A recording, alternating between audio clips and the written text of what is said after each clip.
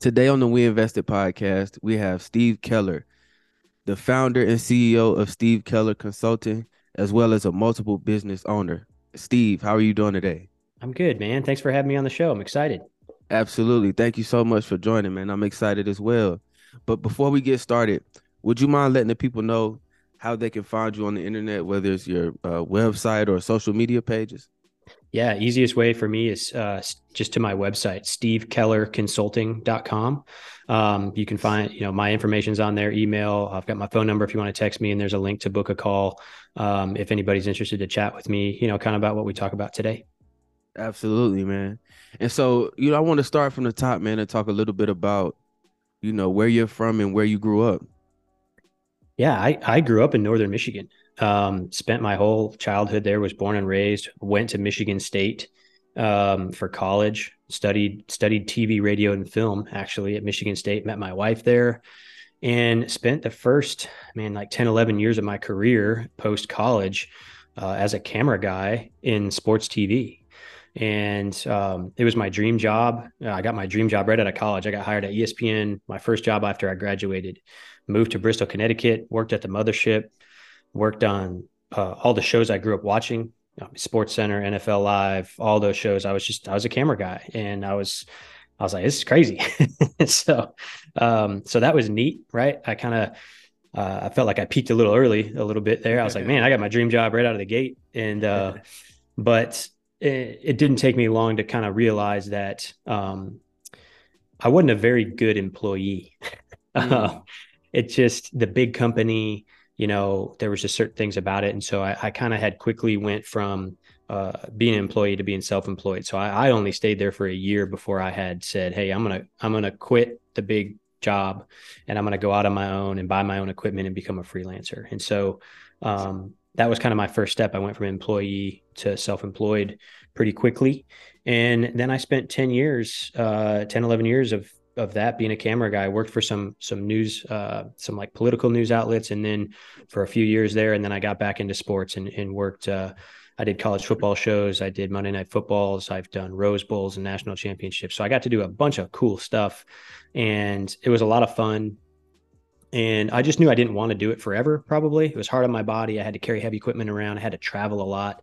My wife and I got married, and then eventually we decided to have kids. And this was all when COVID happened. And so COVID happened. We found out that sports were shut down globally, and so I was immediately out of work, and I had no idea how long. Right? It was like, is this going to be a week, a month, a year? Like at the beginning, none of us knew. We're like, things will shut down for a little while. We'll all go back to normal life. We all kind of know how that transpired. So I was booked on. I was going to do an NBA game, and the NBA was the first league to shut down. Like they're the first ones to come out and be like, "Nah, mm-hmm. we're out." Like we got to shut this down and wait to see what happens.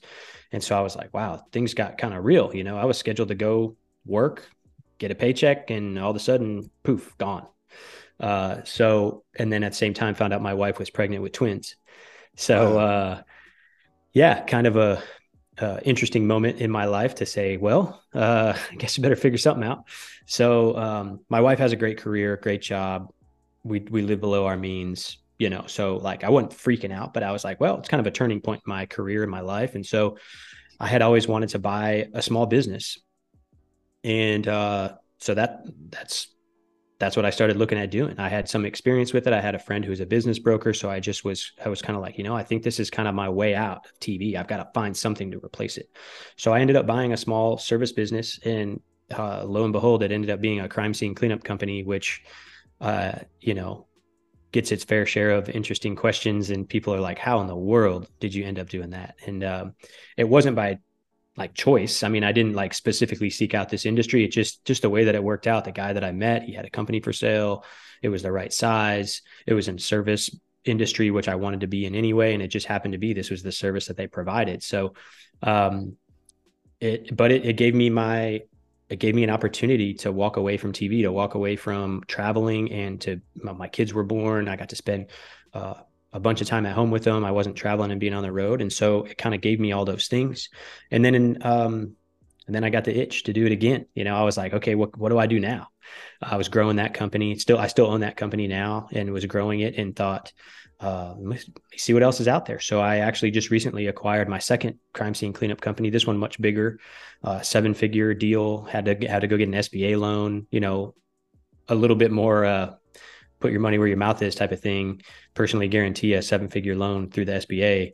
Got to be pretty sure about what you're doing. So I just recently acquired that, and that's kind of where I am today. And then the topic that we'll talk a lot about today is when I started being more successful, when I started having these companies and having profits from these businesses flowing to me personally, I started to realize my tax bill started to get a little bit unruly, and I started to realize it's just not something you really think about, especially when I was an employee. I never thought about it, right?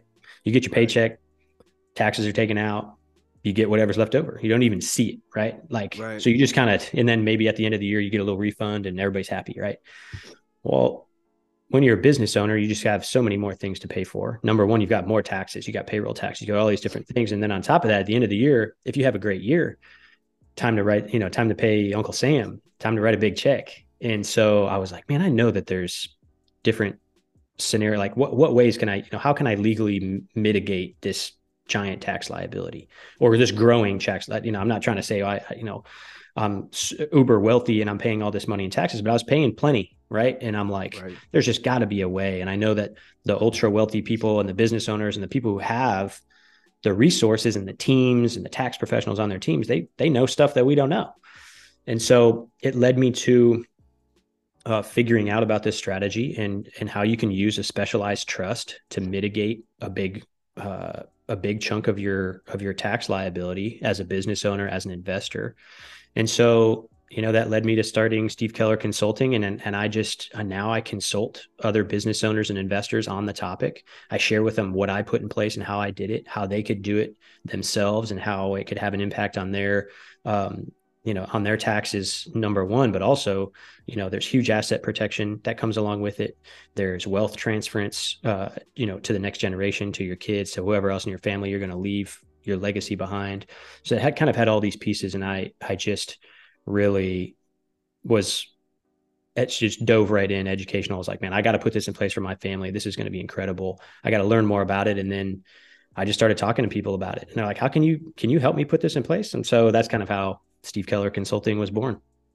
Man, that's incredible, man. And it's so many different things that I want to kind of dive into in things that I want to touch on. But the first thing I want to, kind of acknowledge and say that I admire is your ability to pivot and transition into new desires or new goals that you had set for yourself. So you left Michigan State and moved and jumped straight into the cameraman lifestyle. You weren't afraid to move around and go where you needed to go in order to be successful at whatever role it was, which is something that I really admire. I mean, even realizing that, okay, being an employee is not for me. I want to go and do my own thing. Making that transition from a 9 to 5 to a freelancer, that's not an easy thing to do at all. And I think the toughest part about that is the psychological change. You go from having a consistent paycheck to now you have to go out and eat what you kill kind of thing. So I mean, just how was that transition for you? Just from going from 9 to 5 to a freelancer, was it ever intimidating? What was involved with that? Yeah, it was, it for sure was intimidating. I mean, I was 22 years old, 23 years old. I just graduated college, got my dream job, and then had to tell mom and dad, hey, I'm about to quit, Yeah, and they're yeah. like, what in the world? And I'm sure plenty of other people were like, that seems like an interesting move. Um, but they were supportive. I'm thankful I had really supportive parents, and they were like, all right, if that's what you want to do and you're confident in it, like they supported me with it. So, yeah, I had to have a mindset. I didn't really know. I think I kind of thrive a little bit on the unknown. I'm not a planner. I thrive with solving problems and things as they come up. And I feel like I need those things to happen because I love solving problems. But I'm like, I need something to be happening in order for me to solve a problem. And so Absolutely. Yeah, man, when I quit, a buddy of mine quit at the same time. We moved to New York City together, and I was commuting a little bit, but I went to New York City. That's where my first freelance job was. And then so we kind of felt like we'd made it, like, hey man, we're Exactly. working in TV in New York City. Exactly. And that was fun. And then eventually moved down to Texas. The show that I was working on had moved down to Texas. And I'm like, hey, do you want to move to Texas? My wife is from Texas, and so it was just kind of a no brainer. And I was done. I grew up in the northern Michigan. I lived in Connecticut while I worked for ESPN, and then I moved to New York City for like 6 months. And I was like, dude, I've had it with the snow. I've had it with the winters. Like, get me somewhere warm. So Texas was like a welcome, yeah, opportunity for me. I was like, heck yeah, man, I'm packing my bags. So we came down here, um, and then it was just networking. I've always been an extrovert. I've always networked. I've always talked to people, whether I'm playing golf or on an airplane or working or whatever. And so it behooved me, to do those things because I was in an industry where it was all about who you knew. And so that's how I got connections, and that's how I got jobs, and that's how I started working on shows and having opportunities to do cool things in that career. And so when it came time to make the next jump, right, from self-employed to business owner, because I had tried stuff, right? Like as a camera guy for 10 years, I had tried to start a zillion side hustles and uh, small businesses and little things, but they were always just side things, right? And I never Right. gave them my all. And a lot of them failed. A lot of them stunk, like, but I just kept trying. I was like, so I kind of knew that I had a shiny object syndrome situation going on. And, but when it was time for me to really make the next move, it, I had already done something like that. I already went from quitting my job to be self-employed. And so I was like, well, this is just the next step. And I can either start a business or buy one. And I had talked to enough people, and then people that I knew in my network were like, you should buy a business. You should go buy something, even if it's small. It's already off the ground. It's already going. You already Right. got a head start. And I bought a small one. My first deal was like, I think I bought it for like $120,000. And so it wasn't making that much money. It was a small little deal. And I borrowed money from our retirement accounts to pay for it. And it got me started. And then that's what gave me the itch and the confidence to go, okay, I'm gonna go get a big loan and buy my next one. Absolutely, man. And a few themes that I'm hearing, just throughout your story and learning about your history is that, I mean, you have all of the characteristics and traits of a successful entrepreneur, from curiosity to courage. You know what I'm saying? Being able to take that step, that leap of faith, so to speak.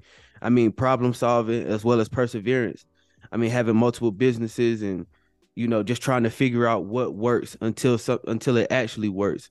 I mean, I think that takes a lot, and most people necessarily wouldn't have the will to want to keep pushing, man, after experiencing those types of things. So I mean, I definitely commend you for that. And something else that I think is so interesting, man, is you know through you um working and trying to figure things out and starting new businesses and meeting new people and networking, you find out about the benefits of trust, and what a trust is and what a trust can do for your business, personal life, and everything else involved with that. And it's so interesting because trust is something you won't learn about until you acquire enough assets. And then once you get enough assets, you start hanging with different circles, and they talk about, they have different types of conversations, and you learn about these different vehicles and instruments and tools that are basically secrets for the rich, you know? Yep. So 100%. yeah, yeah. So, what I want to ask you is, what are some what are some ways that a specialized trust can be implemented in your business's financial strategy? Yeah. Great question. And so I want to start just talking about trust a little bit because I knew nothing about trust, right? It's the same thing, right? You're like, well, eventually Hmm. somebody's like, hey, you should get a trust. I'm like, well, what do I even do with that? What does that even mean? And Right. typically, in a typical trust, and the point is that you have assets, you start to have more valuable assets, you get more successful, you have these things, and you just want to protect those assets so that when you die, those assets go to your beneficiaries. That's like the basic trust, like high level. And I'm not a trust like, I'm not an attorney, I'm not a CPA, number one, right? So this is all just my personal experience. I'm not giving anybody any advice. Um, but so typically what happens is you put stuff in a trust so that, if you have kids or beneficiaries, when you die, those things get transferred to your beneficiaries. And so I didn't really understand. I was like, okay, where's the tax mitigation come in? Where does where's does all this other stuff happen? And so through my circles and my networking and meeting new people, I found out about, hey, look, you can design trusts in a specific way to have tax benefits, to have benefits while you're living, not just benefits after you die, right? Typically a trust is like you have a benefit when you die, your stuff gets taken care of. Well, what if we want benefits from that while we're living? And so I'll just kind of share with you how I have it set up. And this is a very typical way for like a business owner to set up using a specialized trust for the things that we've kind of talked about. So my businesses, I only own 10% personally of both of my businesses. Okay. So all that means is at the end of the year, when the net income at the bottom of the P&L shows up and however much profit my business is made, and that's after I pay myself a small salary and pay all my expenses and revenues, everything, right? So that's the profit that the business has at the end, which typically owners will take as distributions throughout the year, and that's how they pay themselves the profits out of their businesses, or they reinvest it or do whatever they want to do. Well, typically all that number falls to you personally and goes to your personal tax return. You pay tax on that number, right? It's pretty straightforward. Well, I only own 10% personally of both businesses. And so only 10% of the profits from both of my businesses falls to my personal tax return, because 90% of both of my businesses are owned by my trust. And so my trust is a limited member, and doesn't have any active involvement, right? It's just basically an investor in my businesses and owns a big giant majority of it. So at the end of the year, it will get a K1. And 90% of the profits of my businesses will flow into my trust bank account. And that's passive income that my trust is earning. And so that's step one, right? I've taken 90% of the profits of both of my businesses and sent them to my trust because it owns it on paper. And it does, right? So it's a member, it's in the operating agreement of my LLCs that my trust is a 90% owner.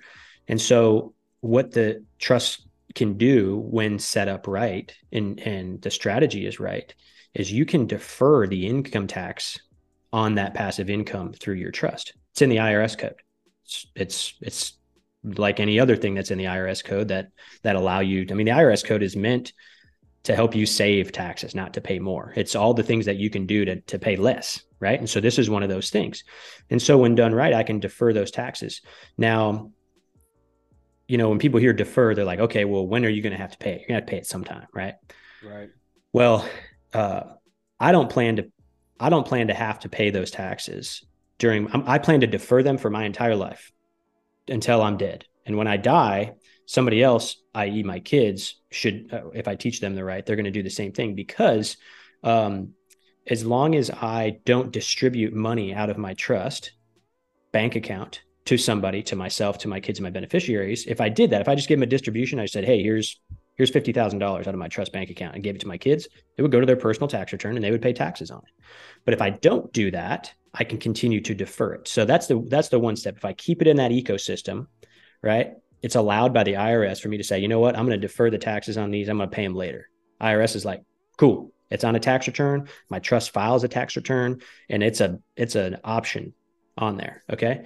So that's step one. I've got the money in there, and I've sheltered it from having to pay taxes now, right? I've deferred it. I've told the IRS, hey, I'm going to defer this. I'm going to pay this later. And so now it's like, okay, and this is what my first question was when I heard this. Okay, well, how can I use that money? Right? Mm-hmm. Like, I got all this money in there, and I don't have to pay taxes on it right now. That's great. But how can I use it? Well, the trust can pay for certain trust expenses. One of those trust expenses is for healthcare and education for its beneficiaries. So I can pay for my kids and my wife, who are the beneficiaries. I can pay for their healthcare costs, their education costs. I can pay for my kids' daycare because they go to a Montessori where they learn. I can pay for their college. I can pay for a lot of stuff for them, right? And that's cool. That's as somebody who has 2-year-old twins, that's a significant expense that I have that now can be paid for with this money that I'm deferring the taxes on. But the big strategy comes in when I sold every asset that I personally owned to my trust. I sold my house. I sold my cars. I sold everything in my house, any other asset of substance in my life, sold it to my trust. Now my trust owns it, and my trust is required to pay for it. So I can take the income that's in there, that deferred, I like to call it deferred income because it's deferred taxes. I can take these tax deferred dollars and I can pay for my mortgage, my taxes, my insurance, my pool guy, my lawn guy, my cable bill, my electric bill, my car payment, my gas, my new tires, my oil changes, and like you name it, right? And so then you start to see like, oh, whoa, whoa, whoa. All of my biggest personal expenses now are legally trust expenses because I don't own them. Mm-hmm. But I have to be okay with not owning them personally, and I don't care. It's a different form of ownership, right? And there are some nuances, right? I'm the trustee. Mm. All the assets are meant for the beneficiaries, right?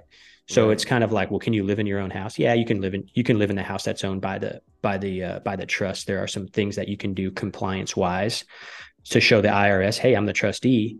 I'm not supposed to benefit. I just control it, but my wife and kids live here. It's for them, but I have to be here to make sure everything's good, to make sure the bills are paid, to make sure that things are upkept, and repairs and maintenance are happening. Same thing with the vehicles. And the trust now can own any asset. It can buy any asset that it wants. It can buy investment properties. It can buy businesses. It can invest in anything that it wants. It can buy crypto. It can pay for all these different. So now you're starting to realize like, whoa, that's where the strategy comes in. That's where it's like, when you first hear about it and you understand the basic high level stuff that we're talking about, you're like, then your brain starts to go, wait a minute, that's crazy, right? And this is what the wealthiest families in America have done for hundreds of years. You know why some folks don't want to show their personal tax returns? Uh, because their personal tax returns don't show very much, right? And so there's asset protection, there's all these other great benefits to it, but it's just a different way to operate that nobody taught us about. And you're right, it's a secret of the rich for a really long time. It still is because nobody knows about it still. You know what I mean? Like compared to how many people are out there. And I talk to people all the time about this, and they're like, how come I've never heard of this? How come my CPA's never heard of this? How come my attorney's never heard of this? I'm like, I had the same questions. Like, I don't know. They didn't want to tell anybody else about it. They didn't want it to go away. I'm not sure, but it's available. It's legal. It's compliant with the IRS, and it's a different way to operate. But the the things that it can do for you, your family, your generational legacy are unmatched. I haven't found anything quite like it, and I've looked. Absolutely, man. No, trusts are definitely, special vehicles, man, that only a few know about.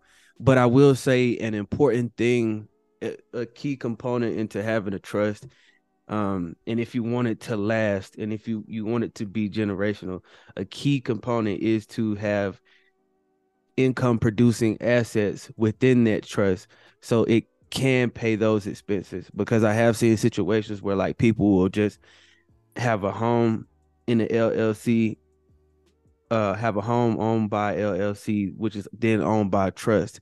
And Mm-hmm. so the home is just like basically bleeding all the trust funds out.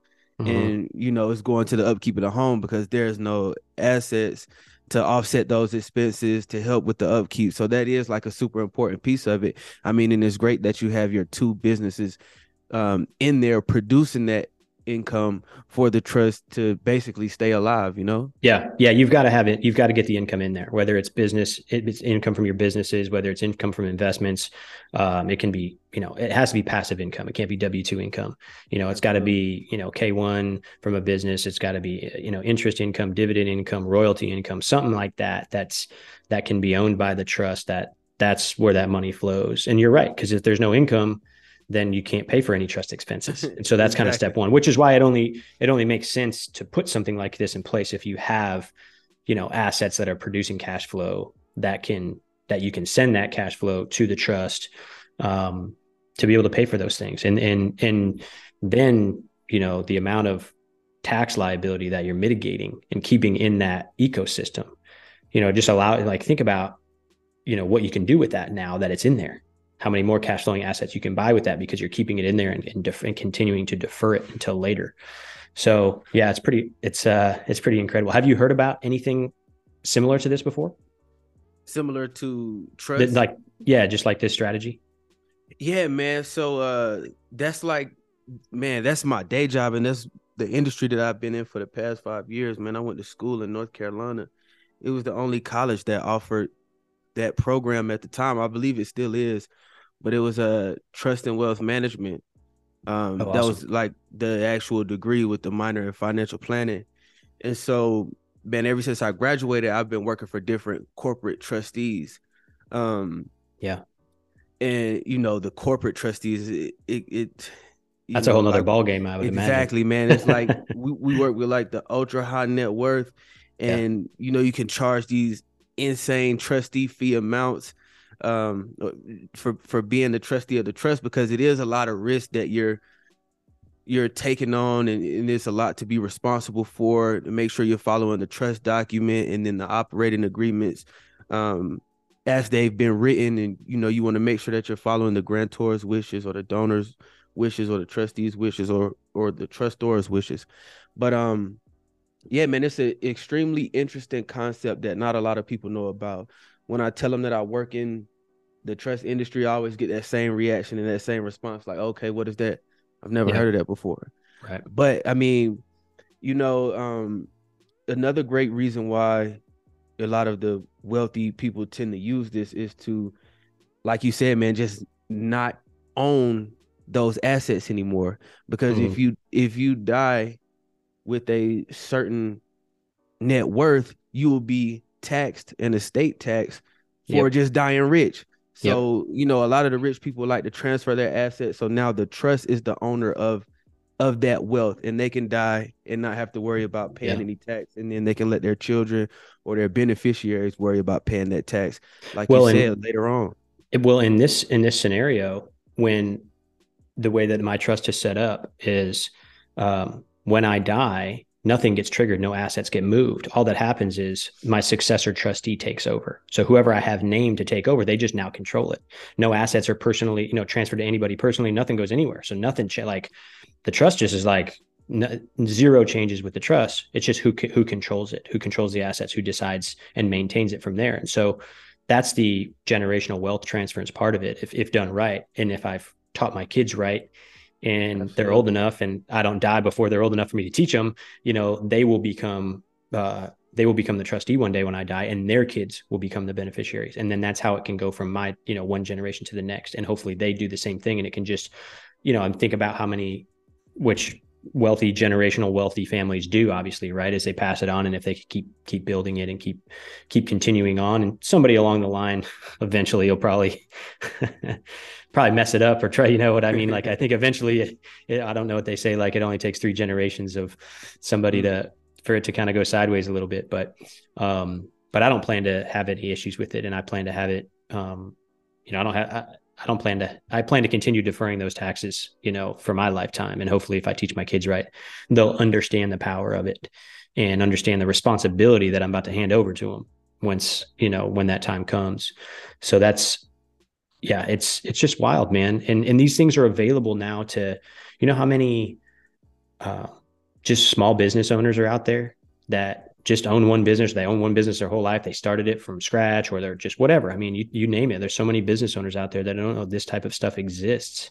Exactly. And they just, every year their CPA tells them to cut a check, to Uncle Sam. And they're just like, well, I don't have any other options, And it's just crazy because it's just wild that there's other options. Because before, the best option was what everybody did before was, well, they had an LLC and then it was taxed as an S corp, right? Hmm. So that was kind of Yeah. the big tax play, right? And so that's the thing that's getting pumped everywhere. It's like, hey, say, and you can. That was like, up until I found out about this, that was the best way for me to save a portion of my taxes as a business owner, Yeah. as a self-employed person, especially when I was a camera operator, because it was just me, single member LLC. I didn't want to have to pay the self-employment tax on all of my income. And so somebody was like, hey, you should do your LLC as an S corp. And I was like, okay. And I did, and it saved me some money. But had I known about this 10 years ago, too So bad, unfortunately for me. exactly, man. So why was it important? Why is it important for you to why was it important for you to get on these podcasts and educate people about this different type of investment vehicle? And why was it important for you to create Steve Keller Consulting to get the word out? I just knew that everybody that I talked to about this is like, what in the world? I can't like, why didn't my CPA tell me about this? Why didn't my lawyer tell me about this? I'm like, well, I don't know. I don't know the answers to those questions. And I just know that as a business owner and somebody who's just kind of try to figure it out on my own, that like we just got to help each other out. And I mean, look, I'm an entrepreneur. I'm a capitalist. I'm a, like I do things to make money. So obviously I'm doing this. There's a financial benefit for me as well. But um, in reality, all I really care about is how much value I can provide. I'm not worried about like, even if people listen to this and they never reach out to me, but they put this in place, man, that's great. That's all like, like that's awesome. And even if they reached out to me later and said, hey man, I didn't use you, but I did this and this is awesome. Perfect. Right. Like Right. that's awesome. That's all I want to do is provide value because it'll come back full circle. It always does. And so I think that's what kind of drew me to it in the group that I had bought my trust from and have worked with closely, and they've helped me set everything up, and they've got the back office and all those things. When I started to have these conversations with them, they were like, "Hey, you should work with us on this, and you could consult with people, and you could make some money doing it, but we would love to have you help us spread the word." And so that was kind of like, you know what? That sounds awesome because I love talking about it. I love sharing these things with people. And I know that if I share this with somebody else, whether they decide it's right for them or not, they're going to want to share value with me, and maybe they can share something with me that's going to help me in my business, or that's going to help me in my family. And I'm going to learn something and meet somebody that, I'd never met before, and I would have never met before had I started doing podcasts, being a guest on podcast and talking about this topic. I'm going to get value from the people that I meet. My network is going to grow. So there's just so many other benefits to it. And it's just, how can I go out and create as much value as I can for people? And I know that I'm going to get value in return, one way or the other, whether it's people I meet or business I do or things that I get involved in. So, Absolutely, man. And I think you're a great example, and your story is a great example of the benefit of networking. And if you network properly, what it can lead to. So, I mean, one of the first things you said was, or one of the first things that I took from you networking was you being able to go out and freelance and do things on your own. So, by you being able to network, that led to jobs. By you being able to network and build relationships and connections with the right people, that led to you learning about, okay, I need to file my LLC as an S corp so I can avoid paying that 15% self-employed tax. yep. And then also from networking, you learned about trust, and now you're able to easily pass down your assets to your children, to your wife, or whoever, without going through probate, without having to go through the courts. It can just be done via will, via trust. And then, I mean, you're all set. So, I mean, it's like these are really good representations of the power and the benefit of effectively networking. Yeah. It's just the education that you can get from it, right? Like you can just sit on Google all day and you can read as many books as you want. But when you're networking with real people and you're trying to provide value, they're going to share their knowledge with you and what they know. And, had I not met my friend who's a business broker, I wouldn't have even really known that buying a business was an option for me. Yeah. That just didn't really, I was like, well, who buys businesses? I don't know. I think other companies do, like, I didn't really know that like just everyday people could buy businesses, like professionals, people could be, people Yeah. leave their 9 to 5s all the time and go buy a business. They buy a franchise or they buy something. And so that kind of opened my eyes to being like, why I am not a good start from scratch guy in Yeah. anything. I can't come up with the idea. I can't come like, that's just not me. I'm not creative. I don't have, I'm not trying, but I could go buy something that already exists and go, oh, I can work with that. I can figure out where my value add is here.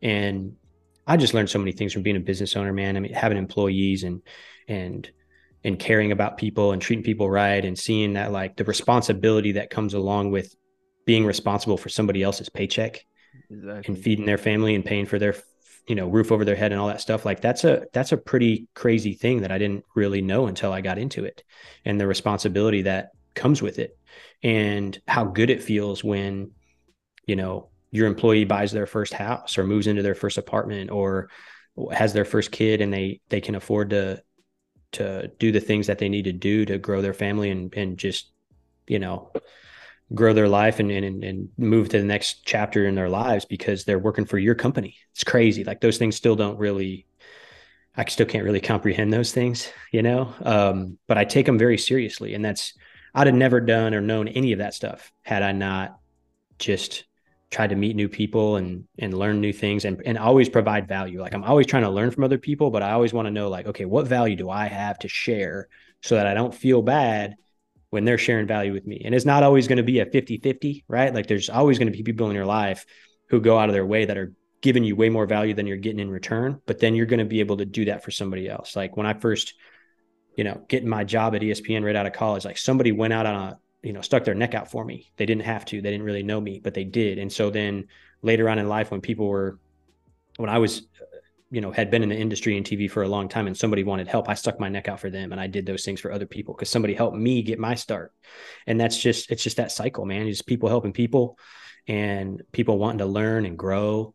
And yeah, man, it's led to incredible things in my life that I'm just like, without those things, I don't know. I definitely wouldn't be here now, so. Absolutely, man. I mean, and you spoke about your team and just having that responsibility of someone's livelihood, man, and being responsible for that large piece of their life. I mean, and we all know the importance of having a good team and having the right people around you.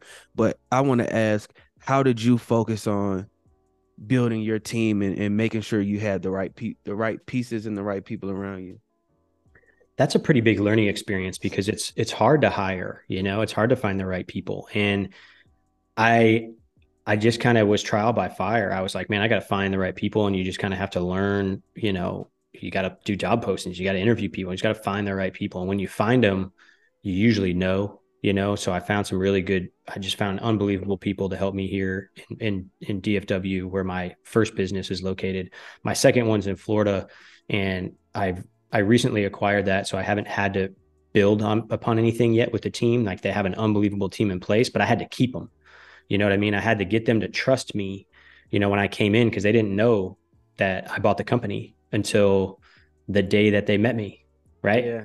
They found out that the company was sold. And then 10 minutes later, in walked me. And I was like, hey, I'm the new owner. So I had to get a whole room full of people to, and it's not like there's 50 people working at this place, but there's enough, and it's like I had to get these people on board with me and believe in me and stick with me. So that was almost like I had almost just rehire them. I had to get them to believe in what I was going to do, that I wasn't going to, that their jobs weren't in jeopardy, and that I cared about them, and that I know I had just met them, but they were important to the success of this company, and that I have a family that's depending on me making this business continue to be successful. And so, we're all human beings and we're all just trying to make it in the world, and we've all got different roles and we've all got different things and aspirations. So, that has just been a lot of trial and learning, just being in it, faking it till I make it. I've faked it till I made it for a lot of stuff. So I just kind of educate myself as much as I can, but there's never going to be the right time. You're never going to be ready to do something.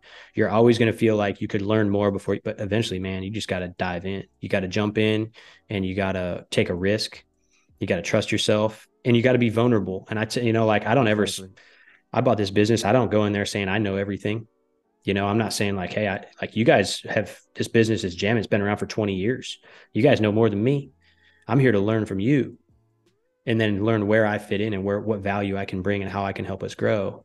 And just get them to trust that I got their back, they got mine. And things happen pretty quick, and it's fun to see those things happen. And now it's like, man, they're like my family. I haven't known them that long, but I would do anything for them.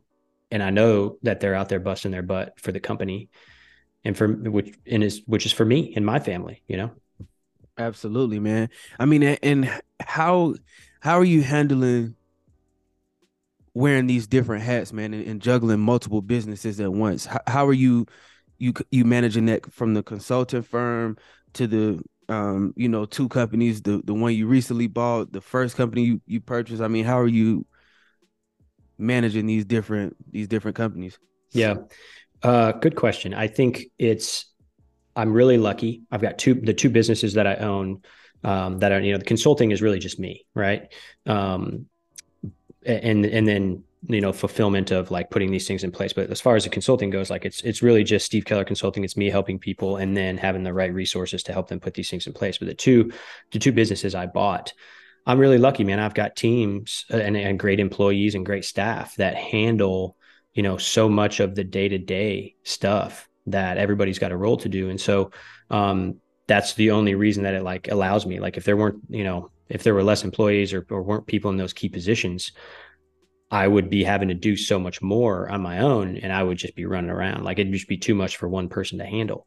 And so I'm lucky in that respect. And then outside of that, it's time management. I mean, I've got two young kids, and Right. I've got all that stuff to deal with too. And so Right. I do, I think this is enough for now. I think I don't, and I'm not trying to add any more things to the plate. Of course, I want to buy more businesses and those types of things, but I've got to figure out how to make that work because you only have so much time in the day, and I've got to spend time with my family. I've got to spend time with my wife.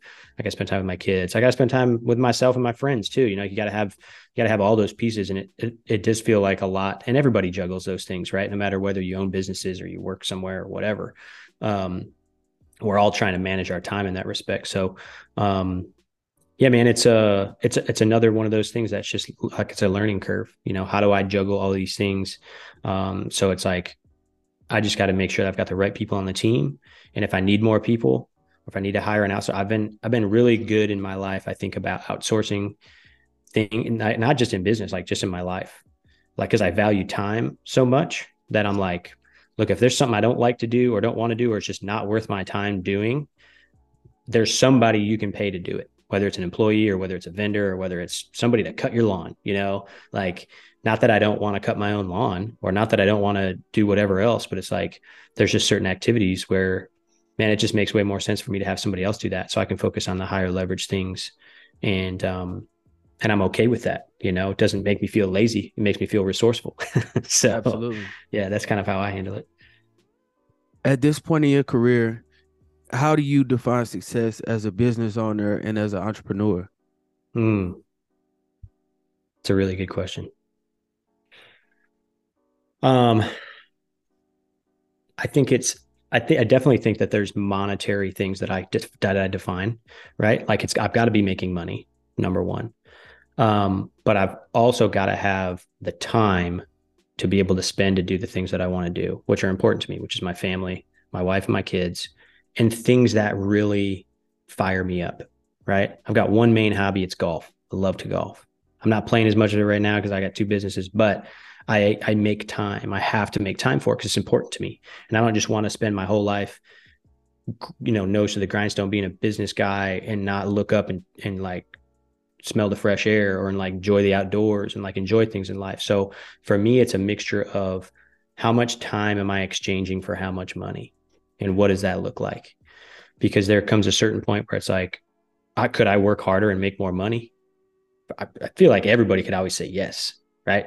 Like, yeah, I could do some extra stuff, probably make some more money, but like, is it worth it? And do you need the more money, or would you just rather have the time to spend to do those things? So that's where I'm always trying to figure out that balance between how much time I'm putting in and how much money I'm getting out of the investment or the business or the thing that's cash flowing and providing me and my family with income. Um, and I think also, like, am I learning new things? Am I becoming a better person? Am I becoming a better leader? Those are the things that I'm trying to figure out how to, that will define whether I'm successful or not. And whatever happens, as long as I'm continuing to try, and if I try and fail and try and fail and try and win and try and, you're going to win, you're going to fail, you're going to lose, you're going to win throughout the whole thing. So as long as I'm continuing to do that, as long as I don't give up on that part, I feel like no matter how much money or how much extra time or whatever, to me, I'll at least know that for better lack of a better term with sports, like I left it all out there. And just be like, Exactly. man, I gave it all I had. Doesn't mean you got to work 100 hours a week. It doesn't mean you have to be lazy either. But so I think for me, it's a lot about finding balance. But I definitely have certain specific goals with, buying a business and exiting a business, and what am I going to do next? That kind of define maybe certain parts, but there's just so many different like successful things that are different aspects of, for me, one of the biggest things is time. Man, if I've got time to do the things that I want to do, I feel like I'm winning.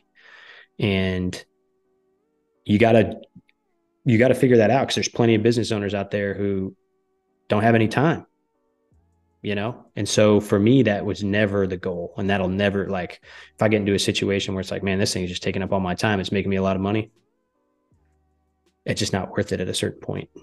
So Absolutely. I'm always trying to find that balance. How would you like for people to remember you as well as the companies that you've built and created and grown and, you know, acquired? How would you like to be remembered? As a good person who tried to always do the right thing. I tell my employees that all the time. It's one of the very first things I told the employees when I bought the company in Florida. And I said, one thing that's going to be like a non-negotiable with me owning this company is everybody has to do the right thing. It's not hard to do the right thing, and you'll know it when something comes up and you have the opportunity to do the right thing or maybe not do the right thing. We are always going to choose to do the right thing. So I want to be remembered for those types of things. And just that, man, um, he was a good person or tried to be a good person, right? Like I'm going to fail at being a good person. I think we all probably are. But if as long as I'm trying to be a good person and trying to do the right things and trying to make the right decisions, um, I think that's how I want to be remembered. Somebody who just um, enjoyed life. I value it. I think it's so. I just know we're not going to be here for very long, and there's so many great things that we can experience that I just want to empower people to spend it however you want to spend it. Of course, there's things that you got to do. We've got to make money. We've got to pay for our food and shelter and those types of things. But man, there's nothing stopping you from making a positive change in your life. There's nothing stopping you from anything. And so, yeah, man, it's a pretty deep question. I think about it a lot because what do I want? I really, it's like I ask myself, what do I want my kids to remember me by? What do I want them to think when they, when I'm dead and gone? What do I want them to remember me by? And so I think it's really just, man, ultimately was a good person, tried to do good things and the right things, and really just tried to do the right thing. Because I just don't feel like doing the right thing is hard to do, and I feel like a lot of times people fail to do what's right. You know, so Yeah, man. Absolutely. So, what is the future of Steve Keller Consulting, as well as, you acquiring more businesses and managing the current companies that you have? What does that future look like to you? yeah, I think for me, it's how many people can I impact with the consulting side of things? How many people can I share this with that it's a long-term thing, man. Like it takes a while to understand it. It takes a while to educate people on it. It's not like I tell somebody about this and they're like, oh man, I want to work with you right now and put this in place. Like they want to follow up and they want to ask questions and they need to educate themselves and they need to do their own due diligence and make sure, like I'm pressuring anybody to do anything. I'm just saying, man, I'm telling you about something you should 100% think about putting this in place for you and your family. And if it's right for you, do it. And I can help you do it. And if you want to have me help you, great. If you want to have somebody else help you, perfect. Do that too. So I think this thing will grow and evolve into helping more and more people and getting them more. It's like a financial education thing because this is just one piece, and there's so many other things that we can do to help them, and the people that I'm working with on this consulting thing with the trust. There's so many other aspects to what we're going to be able to offer people. So that will continue to evolve and grow once they put things like this in place. Because then they're going to come to us and go, okay, great, I did it. Now I got a bunch of extra money sitting in my trust because I don't have as much tax to pay and I paid all my expenses. Like, what do I do with that money? Right. So we can help them from that perspective too. So I think that's where that will evolve. And then, business wise, it's how can I grow and plan for an exit? Like that's what every business owner should have. I mean, that's the whole point, I think, of being in business, especially of buying one, is you're got to have an exit strategy. I mean, it's like buying any asset, right? You're going to sell it at some point to try and make money from it. I mean, you're going to make money along the way, but if you can grow it and sell it for more than you bought it for, and those types of things. So for me, I think I'll probably buy um, a lot more businesses. I think over the my life, like if I'm lucky enough to live till I'm in my 80s or something, or 70s or 80s or whatever it is, and I'm lucky to live a full life as far as age goes. I think I'll buy and sell plenty more businesses along the way, and I think I'm just excited for those experiences and what other types of industries I can go into and what things I can learn along the way. Um, about being a leader and about being an owner and about supporting people and helping people, within those organizations do great things. And I'm just going to hang on for the ride, man. It's going to be fun. And I think it's going to take me to all sorts of twists and turns, and I'm excited for the problems to solve. I'm excited for the people that I'm going to meet, and it should be a lot of fun too. Absolutely, man. Steve, thank you so much for your time today. Thank you for the energy and the passion and for actually shedding light on the trust world because it's something that's not known about. I mean, thank you for even shedding light on buying businesses, man, because it's still something that people learn about every day and that they don't know is a possibility. So I mean, I think you're doing a great I think you're doing something great just by sharing this knowledge and spreading awareness of it. And I could just, like I said, I could feel the passion and the energy that you have about it and what you do. And you know, I just appreciate you for letting us get the chance to pick your brain today. So thank you for your time, man. Yeah, man. Hey, I appreciate it. This was a lot of fun. I love doing this stuff, and I love what you're doing with the podcast and getting the people on and providing the value to your audience. Obviously, you sounds like you have a great audience, and I'm just looking forward to it. Hopefully, they found value in it. Hopefully, you found value in it. And yeah, man. Thank you. I'm grateful. Appreciate you. Yes, sir.